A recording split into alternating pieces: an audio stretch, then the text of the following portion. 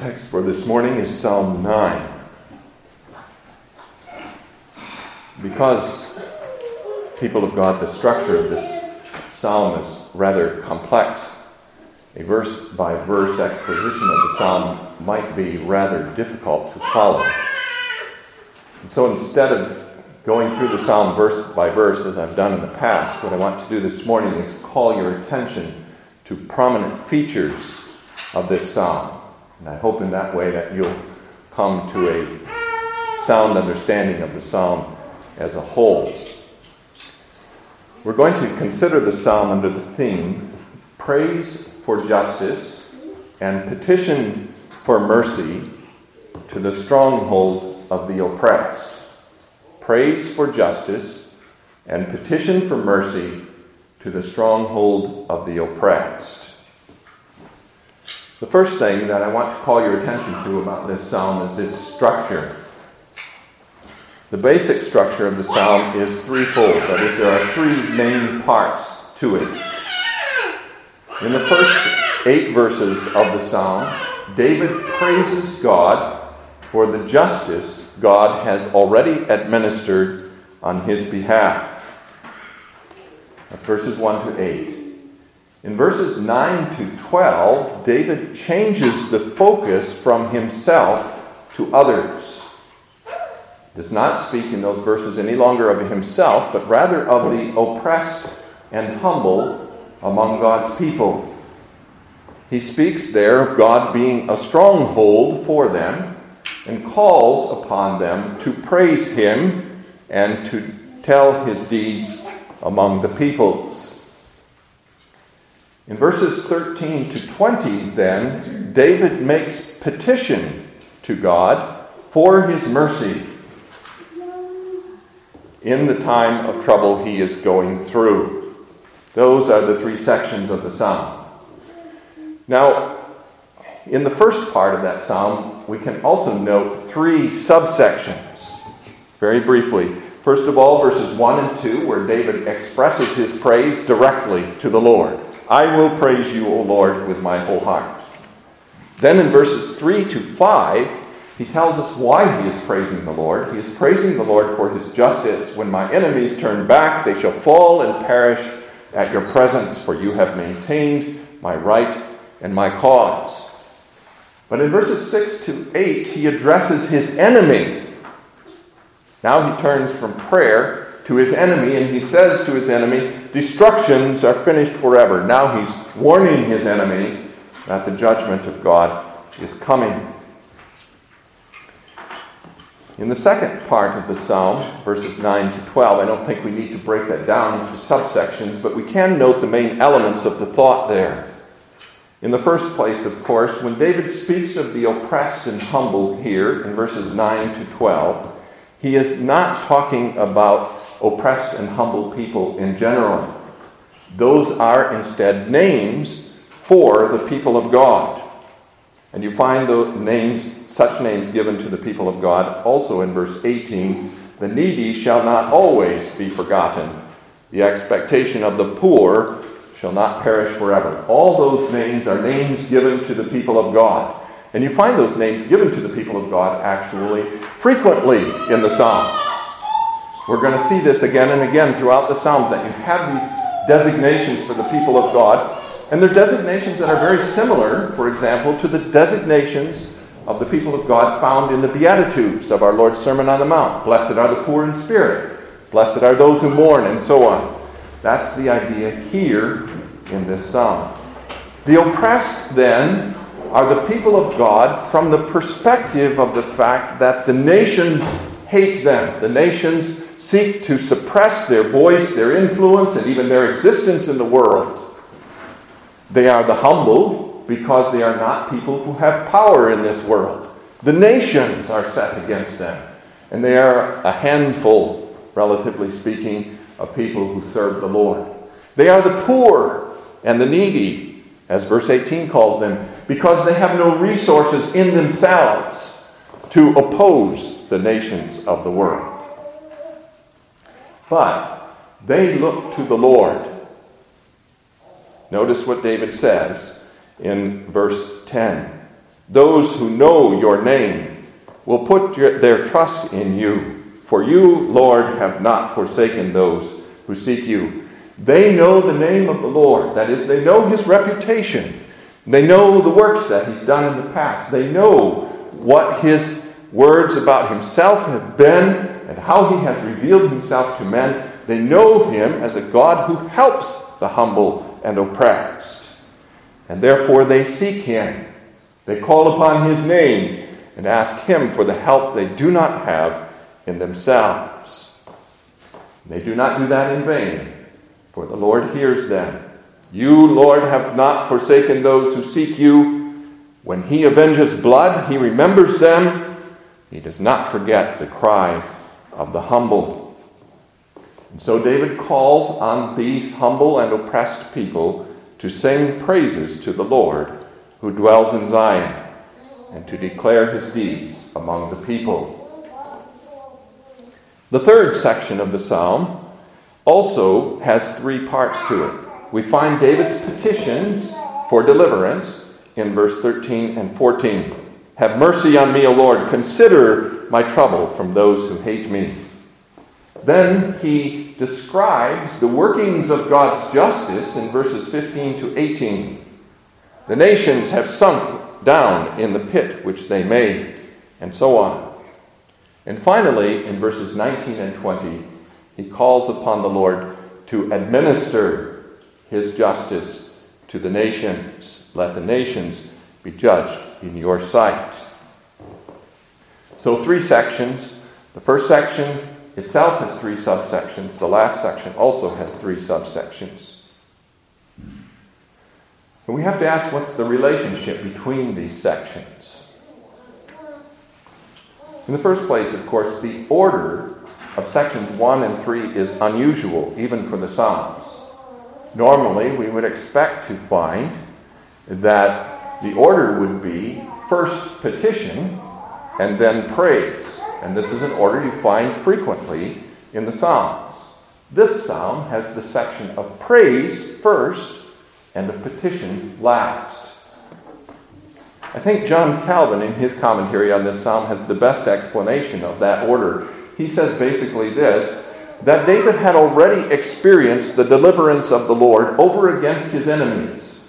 And therefore, in the first part of the psalm, is giving thanks to the Lord for that deliverance which the Lord has already given. But, he also says, David does not yet have complete deliverance.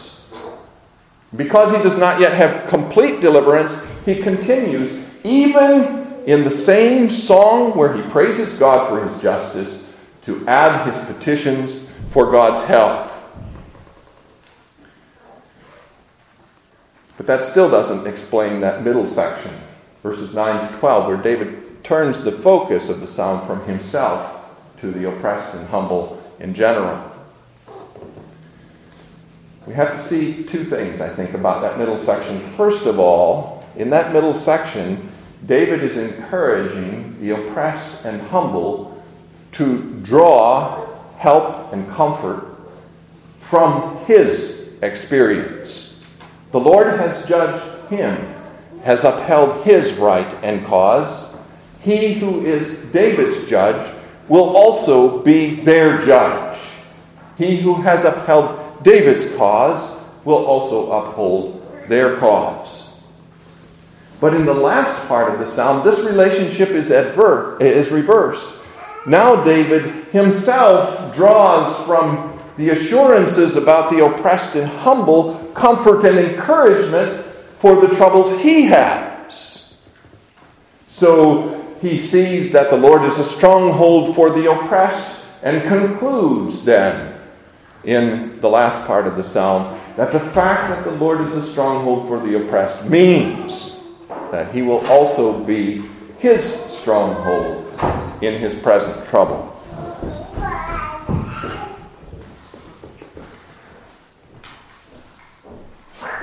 That then about the structure of the psalm. The second thing that we want to note about the psalm is that just as in Psalm 7, there is a strong emphasis throughout this psalm on the justice of God. There are, as we've noted, 7 subsections of the psalm, and in those 7 subsections we find 4 of them devoted to the subject of God's justice. First, verses 3 to 5, where David praises God for the justice God has administered to him in upholding his right and cause. Then in verses 6 to 8, where David warns his enemy that his destructions have come to an end because of the justice of God. Then in verses 15 to 18, where David speaks of the character of God's justice, and speaks of the character of God's justice objectively, but in order to strengthen himself in his present affliction. And finally, in verses 19 and 20, where David asks for God to administer justice to the nations. Let the nations be judged in your sight. But the emphasis on justice here in this psalm is not, like in Psalm 7, exclusive. In Psalm 7, David was entirely concerned with the righteousness of God over against that false accusation of Cush, the Benjamite. But here, in verses 13 and 14, he asks for mercy. Have mercy on me, O Lord.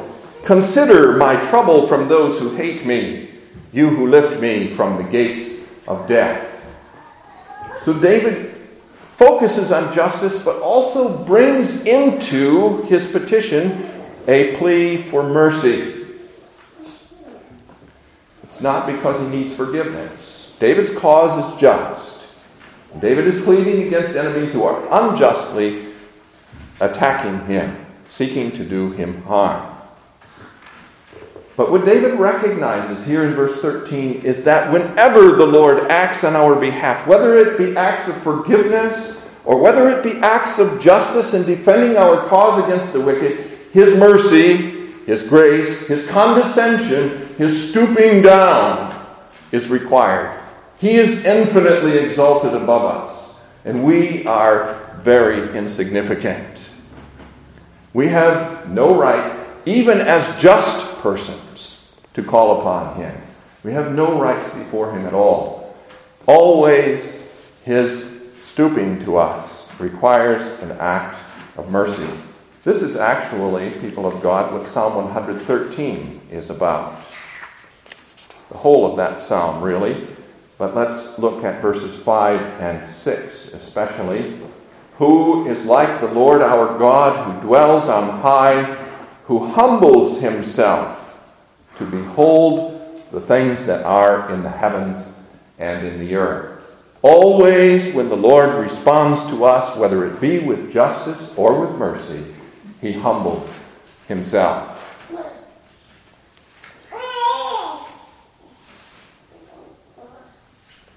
There are 2 more things we want to note about these discussions of God's justice in the psalm.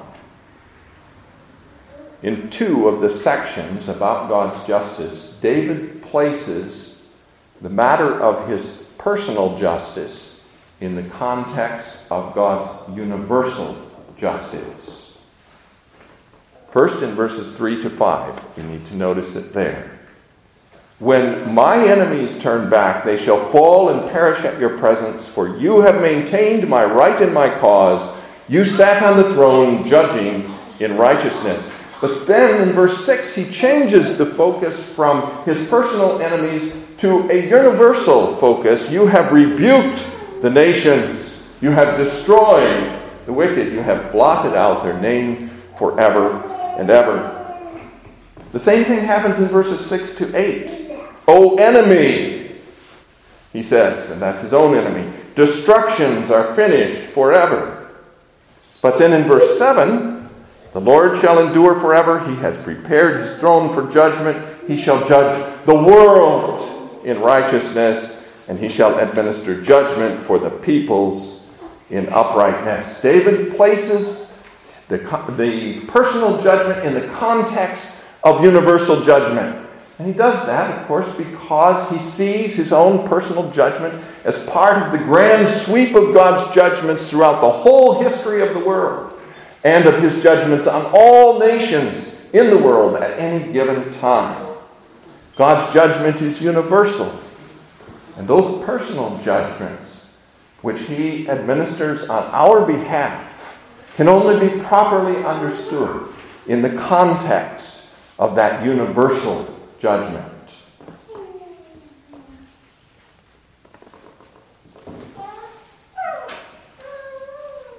So that then, in the second place, the emphasis on justice. The next thing we want to note is that David switches back and forth in this psalm between singular and plural.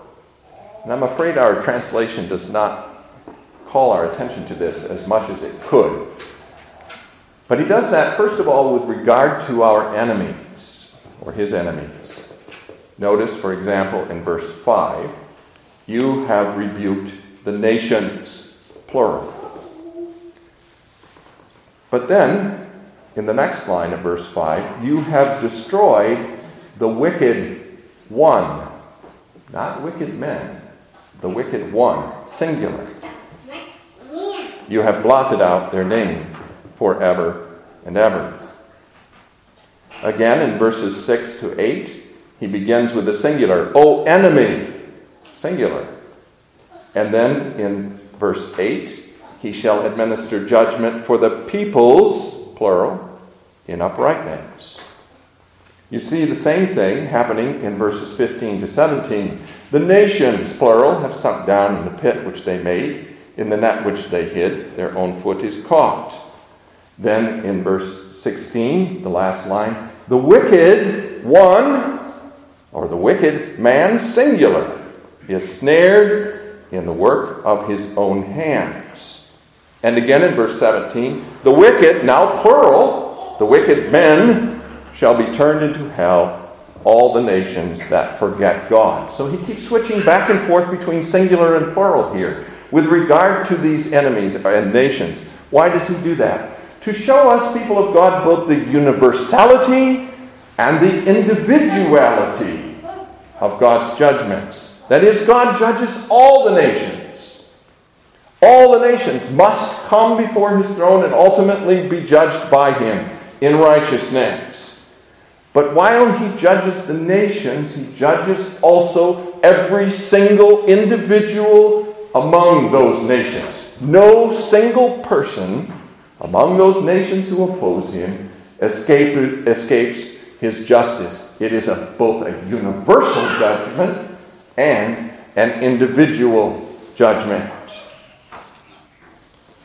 But David does the same thing with regard to the oppressed and humble.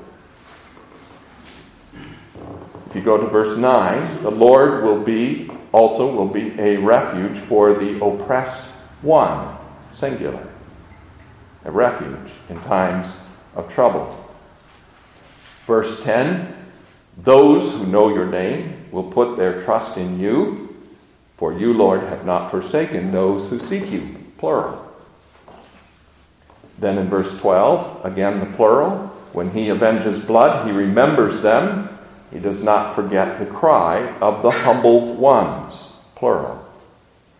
But in verse 18, the needy, singular, the needy man shall not always be forgotten. The expectation of the poor man, singular, shall not perish forever. So you have again that switching between the singular and the plural. Why is that? Because God saves, delivers his individual people, his individual saints in the world. But he delivers them into the body, into the group of his oppressed and humble people. His deliverances are individual, but his deliverances of the individuals are to make them a part of the whole of his oppressed and humble people. So that's the second thing, this switching, or the third thing, the switching between the singular and the plural.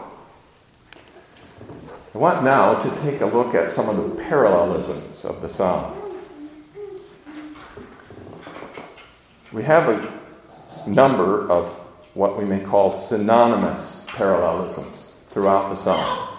When we speak of synonymous parallelisms, we mean those parallelisms in which the lines are basically repetitions of each other. The same idea is stated essentially each time. Thus, in verses 1 and 2, for example, I will praise you, O Lord. I will tell of all your marvelous works. I will be glad and rejoice. I will sing praise to your name. 4 lines in which David speaks of praising the Lord. Now, those 4 lines are not vain repetition, such as our Lord condemned in his Sermon on the Mount. But they are rather, people of God, the overflowing of a grateful heart. 1 or 2 lines would not have been enough for David fully to express his praise and thanksgiving to the Lord for all that the Lord had done for him. It takes him more than that. So he repeats himself, essentially repeats himself 4 times in order fully to express his praise and gratitude.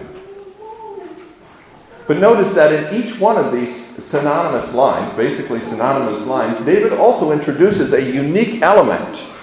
That's also important. I will praise you, O Lord, with my whole heart. His heart will not be divided in the praise of God. His heart will not be devoted in part to praise and in part to other matters. God has granted him a great deliverance. He is overflowing with gratitude. His whole heart will be devoted with praise to praise of God. In the second line, he speaks of God's marvelous works. I will tell all your marvelous works. Now, if you look up that term, marvelous works, in the Old Testament, you'll find that it refers to such works of God as, for example, the plagues upon Egypt, or the deliverance of Israel at the Jordan River, when God made the river go backwards, or the waters of the river stopped flowing so that Israel could cross over. That's a term that's used to describe his miraculous works, in other words. Those works which do not normally occur in the creation, and when they do occur, of course, call special attention to the power of God and arouse wonder and amazement in men. A better translation of the term, in fact, would be wonders. I will tell all your wonders. And David has in mind here not just the wonders that God has performed for him personally, but all the wonders of God for his people in the history of the nation. In the third line, he says, I will be glad and rejoice in you. Not in what you have done for me. Well, that's certainly an element of it. I will be glad and rejoice in you. That is, I will be glad and rejoice not just that I'm a participant in your justice and in all your goodness to your people, but I will be glad and rejoice that there is a God like you in the world. A God who does such things without regard even to myself and to my personal benefit. And finally, in the last line of this parallelism, he names God as the Most High. God is infinitely exalted above his creatures. He presides over the world. He presides over David and David's enemies. He presides over deliverance and justice. He presides over trouble. All creatures and all things are in his hands. And he does according to his will in heaven and on earth.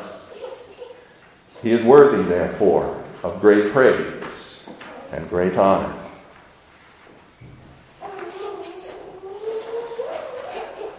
We have another synonymous parallelism in verse 11. Sing praises to the Lord who dwells in Zion. Declare his deeds among the people. Sing his praise, declare his deeds.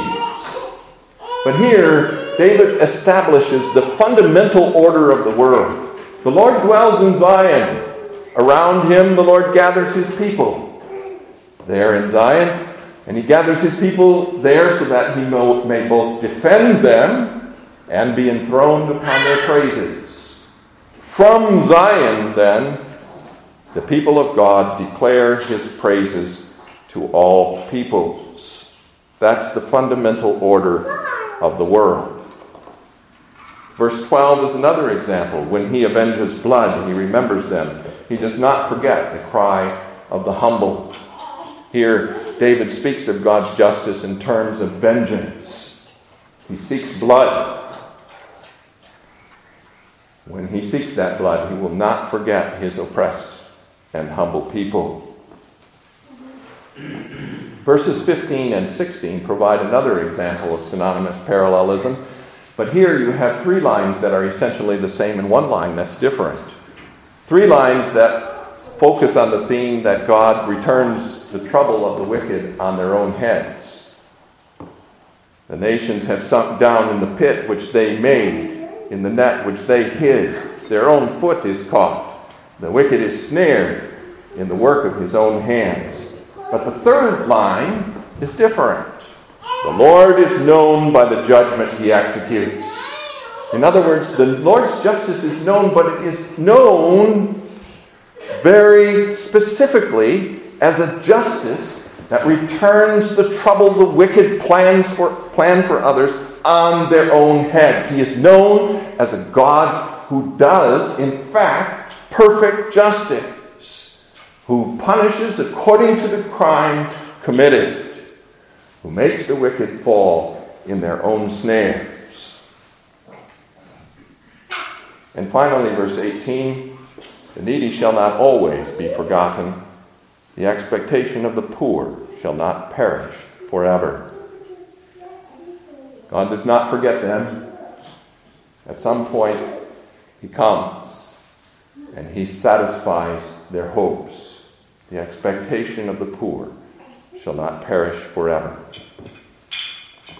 So those, I think, are the main synonymous parallelisms. But you have also a series of progressive parallelisms, what we may call progressive parallelisms. And they're parallelisms in which the lines of the parallelism do not repeat what goes before, but build on it instead. Add to it. So in verse 3, when my enemies turn back, they shall fall and perish at your presence. The enemies of David come against him. In coming against him, they find themselves, to their dismay and terror, in the presence of the Lord. They shall stumble and perish at your presence. And when they see that presence of the Lord there with David, they turn back. In their turning back, they stumble. And in their stumbling, they perish. The same thing happens in verse 5. You have rebuked the nations. You have destroyed the wicked. You have blotted out their name forever and ever. The Lord rebukes the nations. He speaks a word against them. And his word against them brings their destruction. You have destroyed the wicked. And when he destroys them so completely that their names are utterly forgotten. You have blotted out their name forever and ever. Again in verses 7 and 8. But the Lord shall endure forever. He has prepared his throne for judgment. He shall judge the world in righteousness, and he shall administer judgment for the peoples in uprightness. The first line, I think, is a sort of summary line. The Lord shall endure forever. And it stands in contrast first to the last line of verse 5. You have blotted out their name forever and ever. The names of the wicked are not forever. The Lord blots them out, in fact, forever. In contrast also to the first line of verse 6. O enemy, destructions are finished forever. The destructions of the wicked do not last forever. In fact, eventually the Lord brings an end to them forever. The Lord, however, is forever. He is the eternal one who sits upon his throne. He has prepared his throne for judgment. In other words, here we have God preparing for his judgment. Preparing his throne so that he can take his seat. In verse 8, the first line, he shall judge the world in righteousness. The Lord has taken his seat and is now judging. He shall administer judgment for the peoples in uprightness. Now the Lord administers justice according to the judgment declared.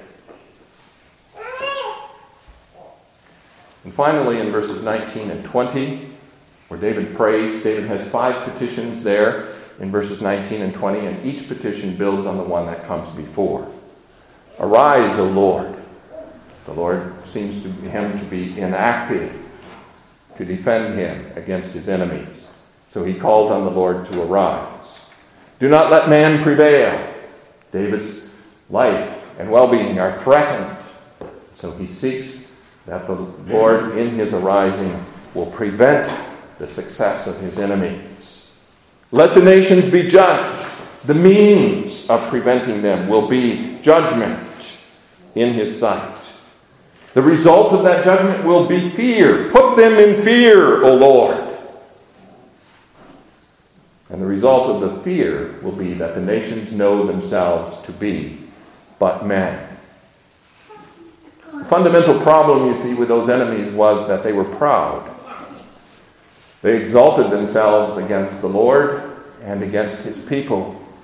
They assumed for themselves divine prerogatives, asserted that they had such rights and authority with regard to these oppressed and humble people, attacked them on the basis of that proud assertion of their rights and their power in the world. David says, let the result of your judgment be that they know themselves to be but men. Bring them back to a knowledge of their real place in relation to you and to the world. They too are creatures.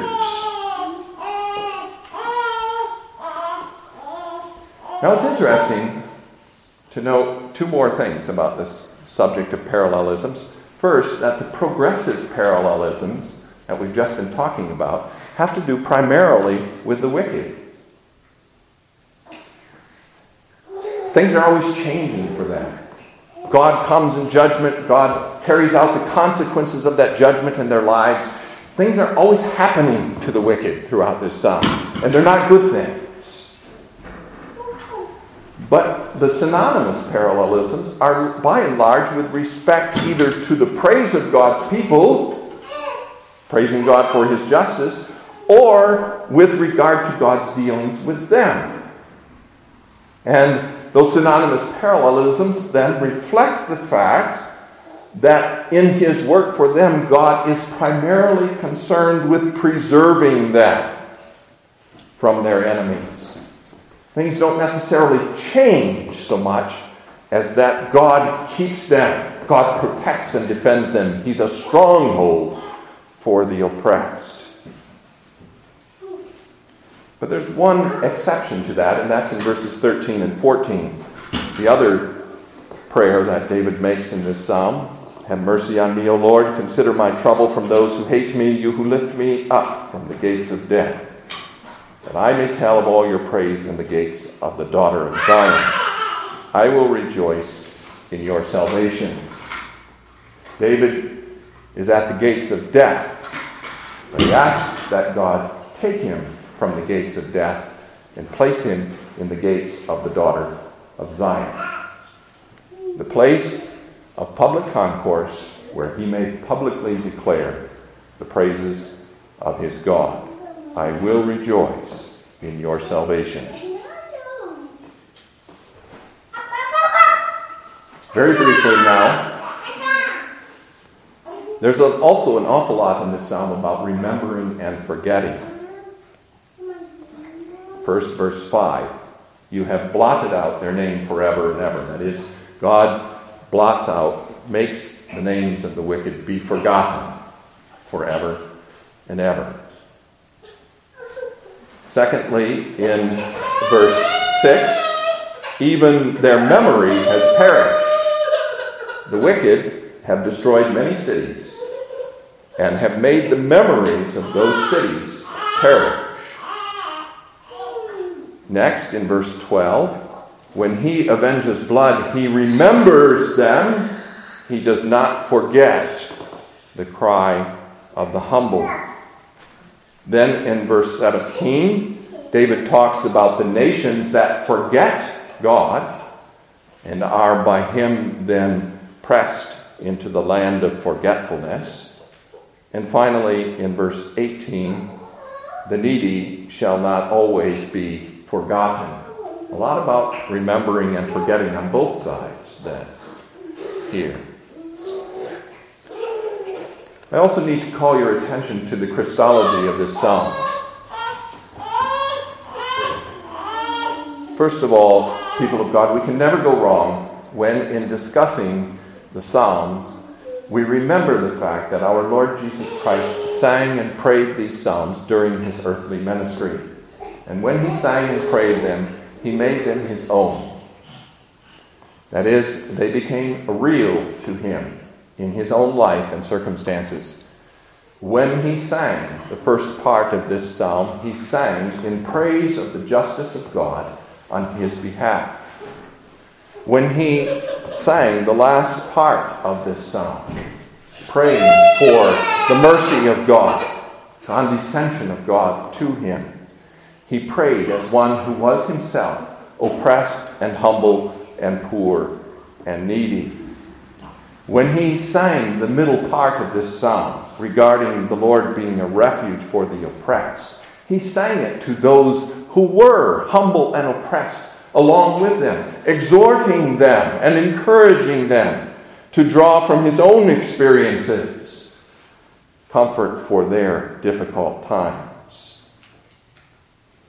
In all of these things, our Lord entered into our experiences.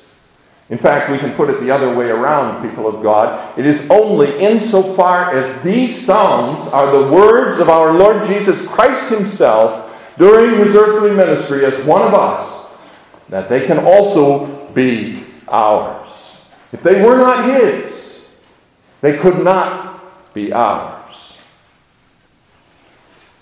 They are ours only as we are one with him. But a couple of other points as well. First of all, we noted already that at the beginning of at the end of verse 7, David says he has prepared his throne for judgment. What does that mean? That the Lord has prepared his throne for judgment. Well, to ask that question drives us inevitably to the conclusion that the Lord prepares his throne for judgment in the incarnation and exaltation of our Lord Jesus Christ. It is in that way that he prepared his throne for judgment. He exalted our Lord Jesus Christ to a position of power at his right hand and appointed him to be the judge of all nations. It's therefore of Christ that the psalm speaks when it says, "He shall judge the world in righteousness, and he shall administer judgment for the peoples in uprightness." Again, in verse 13, we spoke of God's condescension to us. How does he condescend? He condescends to us, people of God, not just in taking note of our afflicted and oppressed circumstances, but he condescends to us in the person of his Son, who became a servant and was made in the likeness of men, who was touched with the feeling of our infirmities. That's how he condescends. And finally, in verses 15 and 16, where we talked about how God turns back on the wicked the trouble that they plan for others. That is nowhere more evident, people of God, than in the cross of our Lord Jesus Christ. Wicked men presumed to judge him. The leaders of the Jews, Pontius Pilate and Herod, all presumed to judge the Son of God and to condemn him and to put him to death in that bitter way. But in doing so, they prepared their own destruction. They laid the stepping stones of the path that took our Lord Jesus Christ to his position as their judge at the end of time. Let's conclude then with a few words of application about this. First of all, let's ask ourselves the question, why do we not have today the same sense of being oppressed by enemies as David had? The Psalms are full of this, and this is something we're going to have to come to terms with as we study these Psalms. How are these Psalms that speak so frequently of enemies applicable, relevant to us in our present time, when we do not have that same sense of being oppressed by enemies? We're at peace. And because we're at peace, relatively speaking, and at least in this country, we forget, people of God, that we live in a world which is fundamentally hostile to us. We forget that we do indeed dwell among enemies, and that our Lord has called us to clothe ourselves with His armor and to wield the sword of the Spirit. He has put enmity between the seed of the woman and the seed of the serpent. The seed of the serpent is seeking our destruction throughout the whole history of the world, whether in times when the enemy is basically leaving us alone, not persecuting us, or in times of persecution makes no difference.